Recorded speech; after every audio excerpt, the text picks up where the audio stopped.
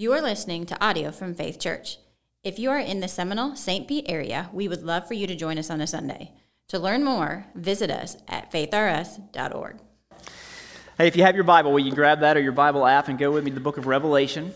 Revelation chapter 19 is where we're going to be today. And if you don't have a Bible, we would love to give you one. It's our gift to you with no strings attached. There are Bibles on the tables in the back of the room. You can take one now, or you can grab one on your way out of worship today. And if you don't know your way around the Bible that well, don't stress about it. We're going to put all the verses on the screen that we'll be studying together so you can track right along with us. Will you stand with me in honor of the reading of God's Word?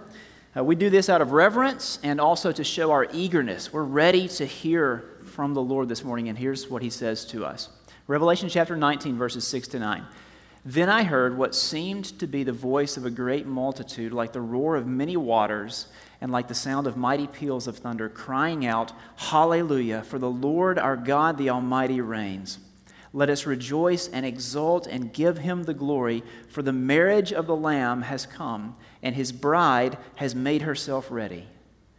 It was granted her to clothe herself with fine linen, bright and pure, for the fine linen is the righteous deeds of the saints.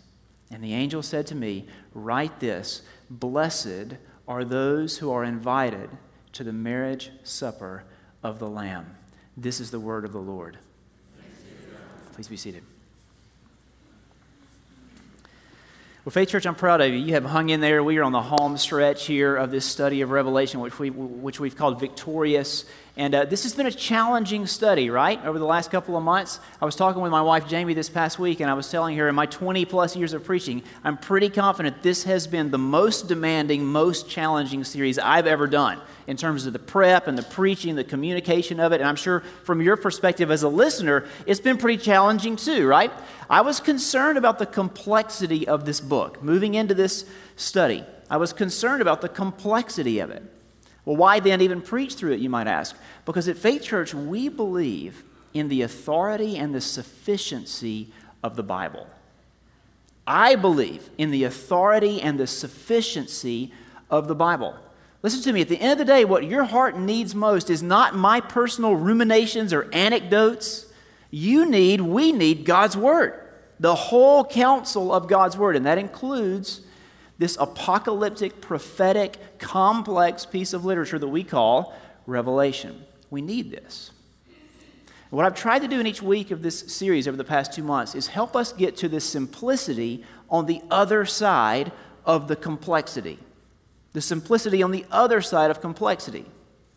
So I don't want you to walk away from this series knowing what every single minor symbol means or stands for, but having no idea how it applies to life today.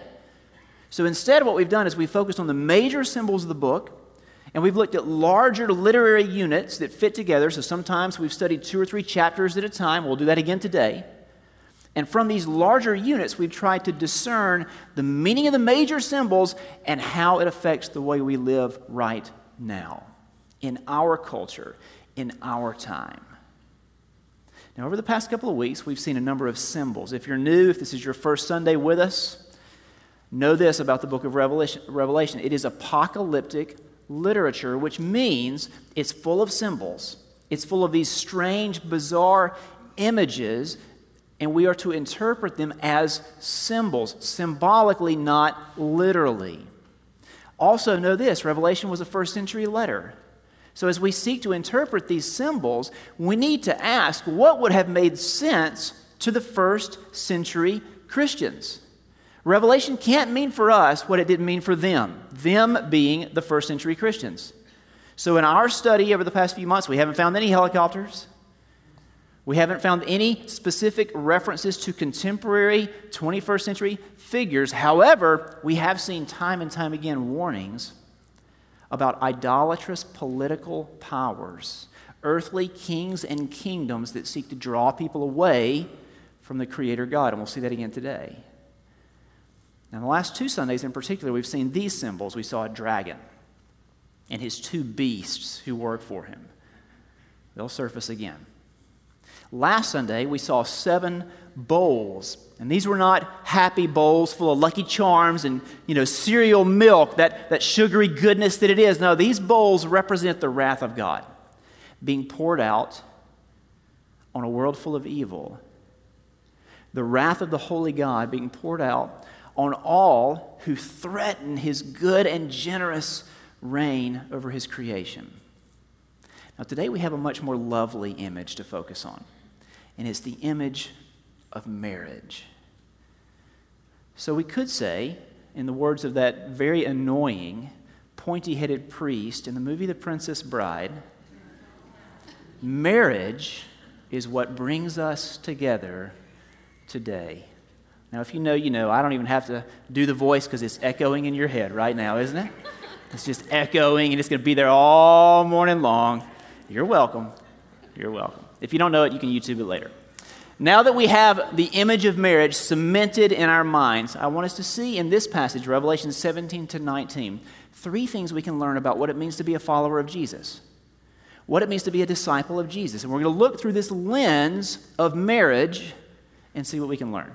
First, we learn something about intimacy. Intimacy. We're going to start in chapter 19, and we're going to work in reverse today. Chapter 19, verses 6 and 7. Then I heard what seemed to be the voice of a great multitude, like the roar of many waters, and like the sound of mighty peals of thunder, crying out, Hallelujah! Hallelujah, for the Lord our God, the Almighty, reigns. Let us rejoice and exult and give him the glory, for the marriage of the Lamb has come, and his bride has made herself ready.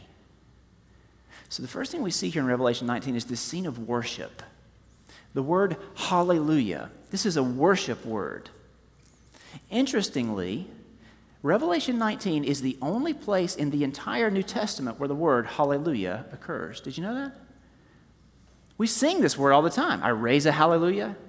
It's in our worship songs all the time, but there's only one place in the New Testament where we find this, Revelation 19. And it occurs here 4 times in a row. So why this fourfold hallelujah? Why this white-hot worship? What has happened? Well, if we read back into chapter 17 and 18, we read about the rise and the fall of Babylon. And we'll come back to what Babylon means, but whatever it means, it's fallen, and that is a reason to give thanks, to give praise, to sing. Hallelujah. Hallelujah literally means praise Yahweh. Praise God. Praising. And then we go on, hallelujah, for the Lord our God, the Almighty reigns. Let us rejoice and exult and give him the glory, for the marriage of the Lamb has come. Throughout the Bible, we find this language that leads us to the conclusion that somehow, in some way, God loves his people in the same way that a husband loves his bride. The image of marriage. Now, why does the Bible communicate that way? What's the point here? Think of it like this. God loves you enough. In his grace, he loves you enough to condescend to your level and to mine. See, what do we need if we're going to understand God? We need human words, human language, human images, and God gives us just that. Here's what he says. He says, imagine the most intimate human relationship, marriage. That's the way I love you. That's the way I love you, Jesus says. Sure, he loves you as his disciple, as his student. Sure, he does. He loves you even as a brother or sister. But even more so, he loves you the way a husband loves his wife. Now just let that sink in. Understand all that that means. I would do some things for you. I would do many things for my children. I would do anything for my wife.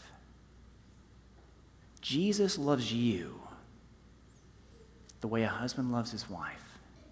We are the bride of Christ. So we learn something here in Revelation 19 about intimacy, the depth of Jesus' love for us, his people. Secondly, we learn something about security. Security. The next verse, same chapter. And the angel said to me, write this, blessed are those who are invited to the marriage supper of the Lamb. What exactly is this marriage supper? Well, here we need to understand something about marriage customs in first century Judaism. In those days, there were 3 steps to the marriage process. There was the engagement, or what we could call betrothal. Then there was a time of separation for preparation. And then finally, there was the time of celebration, the wedding feast itself. Let's think about each one of these briefly. First, the betrothal. So the man would go to the home of his bride-to-be, and he would talk with the father. I remember doing this when I first met Jamie's family years ago. In the first century, it still worked this way, but there was a huge difference. In the first century, the husband-to-be would go to his bride-to-be's home to meet with the father to pay him. See, in the first century world, this sounds strange to us today, but in the first century world, there was what was called a price, a marriage price. It had to be paid. And at the moment that it was paid, when the husband paid the father of the bride, at that point, they were legally bound to each other. The betrothal period was legally binding. So we read in the Gospels about this, about Joseph and Mary, right? They were in the betrothal phase, and what happened? Joseph finds out that Mary is pregnant, and so what does he do? He decides to divorce her. Divorce her? Wait a minute, they're not married. But they are. Legally, they're bound to each other, even in this first stage of the marriage process, because the price has been paid. Now that's important, remember that. Now the second stage of the marriage process was a separation. Even though legally they were bound to each other, they did not yet live together. For a period of 1 year, they would separate in order to prepare for their life together. The groom would go back to his home, and he would prepare a room for his wife.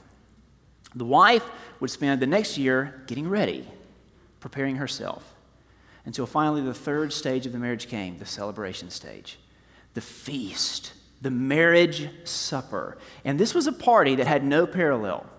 This wedding feast lasted 7 full days. Imagine paying for that. Now, here's why I share the background, and here's what I want you to see. Jesus loves us like a husband loves his wife. We are betrothed to Jesus right now. We are living in that second stage of the process, the time of separation for preparation. We belong to Jesus. How do we know that? Because the price has been paid. Jesus purchased us with his own blood. He's the Lamb. Remember that language that we've seen again and again in the book of Revelation? He's the Lion Lamb, the one who conquers sin and death by going to the cross and through the cross to resurrection for us. The price has been paid. We are forever secure in our relationship with Jesus. Nothing can change it because the price has been paid. And one day, Jesus will return. One day, we will have a feast like none other. And it won't be a feast that lasts only 7 days. It will be a feast that lasts for all of eternity. But in the meantime, we belong to Jesus. And therefore, we must live for him. And that brings us to the third thing we learn in this passage, something about loyalty. Something about loyalty. Now, here we need to backtrack to chapter 17 and 18. And a couple more symbols that we need to look at, and we need to get to the simplicity on the other side of the complexity. So let me read it, and then we'll unpack it together. Then one of the 7 angels who had the 7 bowls came and said to me, "Come, I will show you the judgment of the great prostitute, who is seated on many waters, with whom the kings of the earth have committed sexual immorality, and with the wine of whose sexual immorality the dwellers on earth have become drunk." And he carried me away in the spirit into a wilderness, and I saw a woman sitting on a scarlet beast that was full of blasphemous names, and it had 7 heads and 10 horns.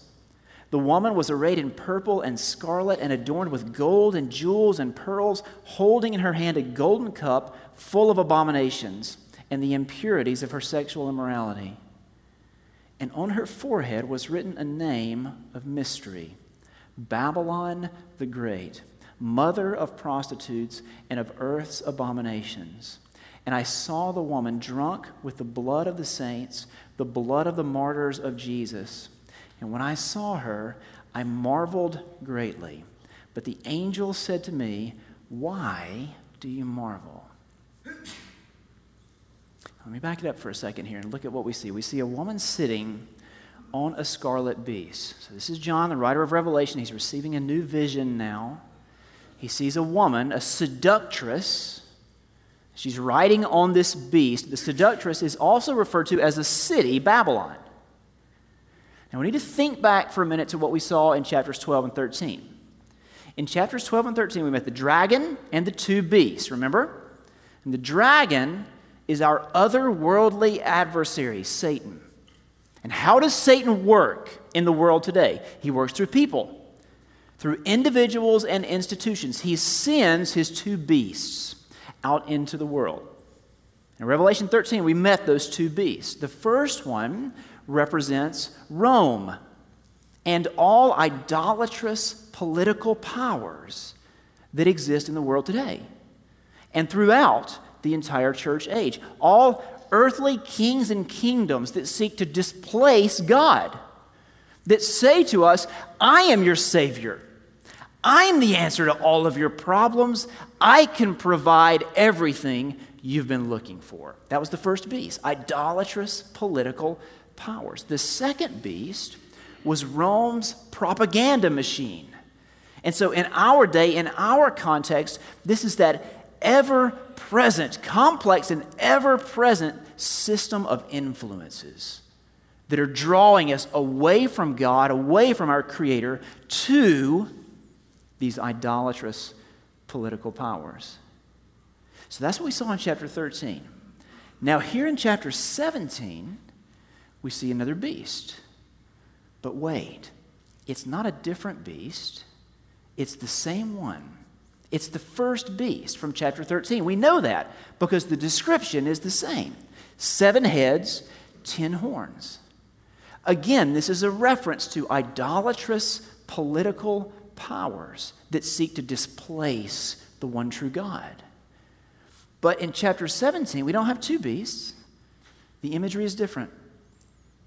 We have a beast and a seductress riding on the beast, showing her alliance with the beast. Now, what's that all about? This seductress is also referred to as Babylon. In the Old Testament, Babylon is not just a place, not just a city. It also represents a system. The entire ungodly world's system. So here's what I'm getting at. This image of the seductress is very similar to the second beast in Revelation 13. This is the ungodly world's system of influences that seeks to draw us away from God. This seductress, she's social media. She's the shows, the movies we watch. She is school systems, politicians, at times, pastors. She is this web of influences all around us, seeking to entice us, to draw us, to lure us away from God and God's good plan for His creation. Now, if that's true, if that's in fact what the seductress stands for, why the different images? Why in chapter 13 do we have 2 beasts? And then here in chapter 17 we have the beast and the seductress. What's the switching around all about? Get this. In chapter 13 we have 2 beasts. Why? Because this web of influences, it is beastly. It is a destructive thing. But in chapter 17, we have a beast and a seductress. Why? Because it is beastly, but it will appear beautiful. It'll look good. This seductress, did you notice her description? She looks so good. And she's good at what she does. So good, in fact, that she even gets the attention of the Apostle John. Did you see that in the text? What does John say here at the end? When I saw her, I marveled greatly. Now, this is John the Apostle. This is the guy whose courageous commitment to Christ got him exiled to Patmos. This is the dude who puts our quiet time to shame because he's having visions of the heavenly throne room. This is John. And John said, I saw her, the seductress, and I marveled because she was fine. Man, she looked good. So the angel has to smack him here. You see that in the text? The angel said, why do you marvel, John? Come on, snap out of it, brother. She's good. A lot better than we think. She even had John looking. This seductress is anything in the ungodly world's web that seeks to draw us away from God, to draw us to the idolatrous political powers of our day. This is what we're up against as we seek to maintain loyalty, to remain faithful to Jesus. Now, here's the way I want to kind of wrap up. I want to spend a few minutes doing something a bit different. If we are going to be loyal to Jesus in this time of separation for preparation till the day of his return, if we're going to be loyal to him, we need to know something about the influences of the world. We need an alertness. We need what I'm going to call literacy. So I want to conclude today with a call for cultural literacy. Here's what I mean. There's a verse in chapter 18, verse 4 that says it like this. Then I heard another voice come from heaven saying, "Come out of Babylon, my people." In other words, flee the influence of the seductress. Now, this doesn't mean that we seek to escape the world altogether. We know that already. Revelation has taught us we don't get an escape hatch. We are here to live in the world, but we are not to be of the world. We are to resist the seductress and participate in God's good plan to redeem his creation.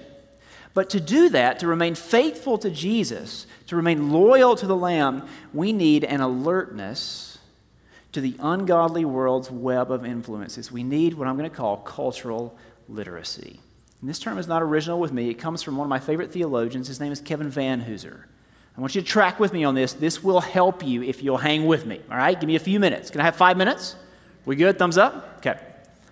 Here's what I mean by cultural literacy. First of all, what is culture? Culture is kind of a difficult word to define, right? What exactly is culture? Culture is what we make of what God made. That's what it is. Culture is what we make of what God made. So it's humans taking this raw material and making something. So in Van Hooser's words, to speak of culture is to speak of the products of everyday life. Culture is the books we read, the films we watch, cars, clothes. Culture is our homes, our offices, and all of the devices and instruments that fill them. So here's what that means. Culture is everywhere, and it's right in front of us, and that's the problem. Because we often don't see what's right in front of us. And this is where Van Hooser is so tremendously helpful. He helps us see what is right in front of us by changing up the vocabulary. In his words, he wants us to think not of cultural products, but of cultural texts. And this is the important part. When we think about products, we just think about something that we consume. Often mindlessly, passively, we just take it in. But when you think of a text has a meaning. It has a message of some sort. A text has to be read. It has to be interpreted. A text requires critical engagement. So here's what Van Hooser is saying. He's saying your iPhone is not a product.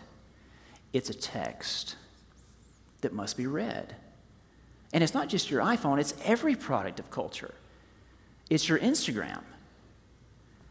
It's everything.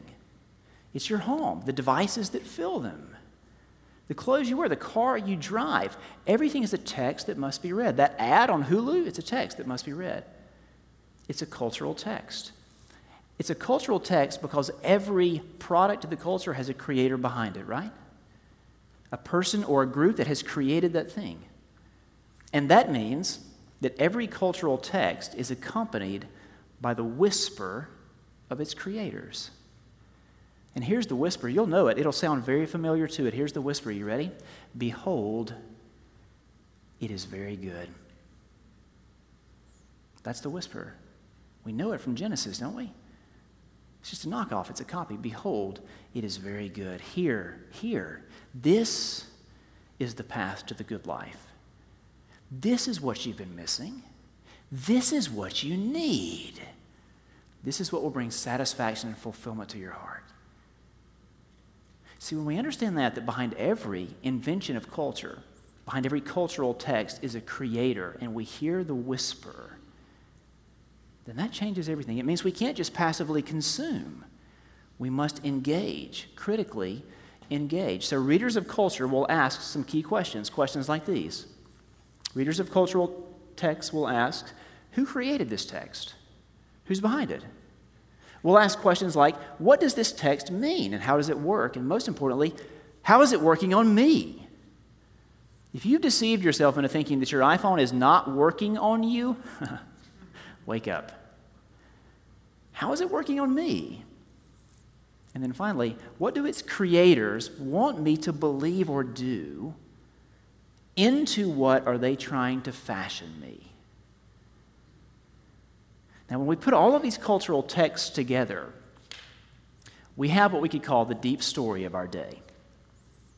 Bring all the cultural texts together, figure out what they're all teaching, and we have the deep story. In John's day, the deep story pointed to Rome. We've talked about this. It pointed to Rome as the sovereign power, the Savior, the all-satisfying one. What do you think is our culture's deep story? As you read the cultural texts around you and you bring them together, what's the story? Who or what is the hero or the savior of our day, you think? Here's my stab at it. I'm not a sociologist, so maybe I'm wrong. Here's my stab at it. Paul Tillich is a philosopher, and he says to understand any culture, we must identify that culture's greatest anxiety. If we want to know a culture, we've got to identify their greatest anxiety. What is our greatest anxiety today? I think it's the fear of being unknown. How else do we explain our obsession with social media? How many likes do I have today? How many friends? How many followers? How else do we explain our obsession with celebrities and fame? I listen to the celebrities. I want to be a celebrity. I want to be an influencer with 100 million followers, subscribers myself. How else do we explain our culture's obsession with sex and perversion of sexuality? Here's who I am. I want everyone to know what I desire. This is the true me. I want you to know me. I think it's the fear of the unknown, being unknown. Or we could say it like this, it's the fear of being unloved. Unloved. This is how the seductress is whispering, and even more than that, luring, enticing our culture. How has she enticed you? Search your own heart. Ask yourself that question. How has she enticed you? Maybe she has said to you things like, you will feel so much better when you have this amount of money in the bank. You will feel so much more comfortable, so much more secure when you have this house, this car. So whatever you do, don't give to others. Don't do that. And especially don't give to gospel ministry. Maybe she has seduced you by feeding you the promise you will feel so much better when you leave your spouse. He doesn't love you the way you deserve to be loved. She doesn't treat you the way you deserve to be treated. Maybe she seduced you by feeding you this promise. You will find everything you've been searching for when you embrace that other gender. You'll find everything you've been searching for when you act on those same-sex desires. See, the seductress, she's good. She's so good. She feeds on that fear within us, a fear of being unknown, unloved, searching for something, needing something. You can see in all this the deep story of our culture, of our day. It's the same sort of thing John was up against in his day. How do we fight it? How do we combat it? What we're doing right now.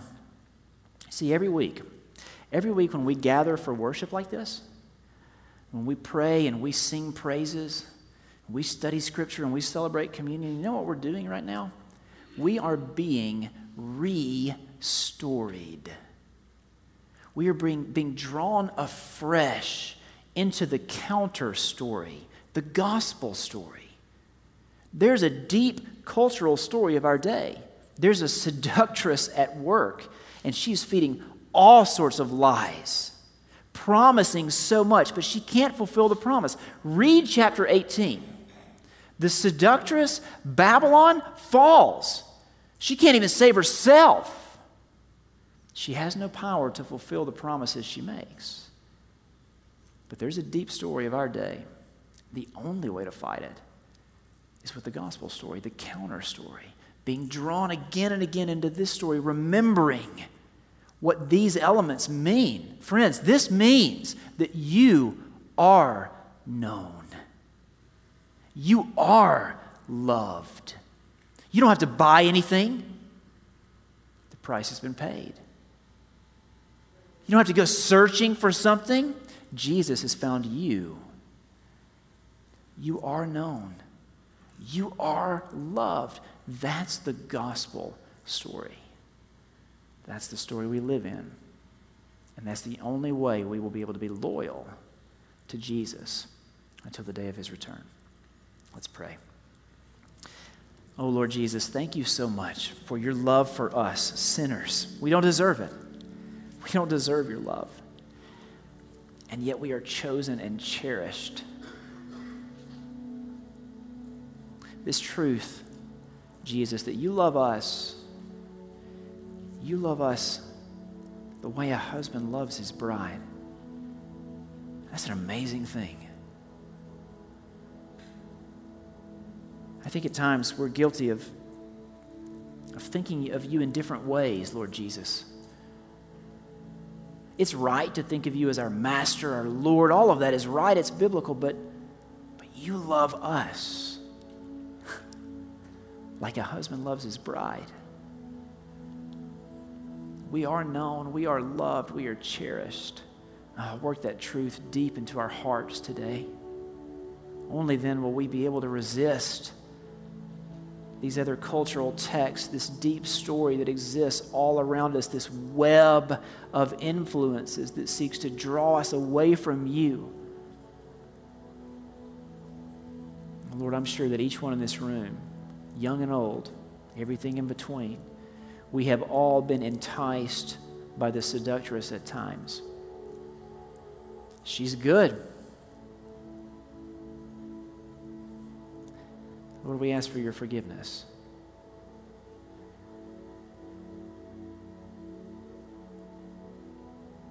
We ask for forgiveness.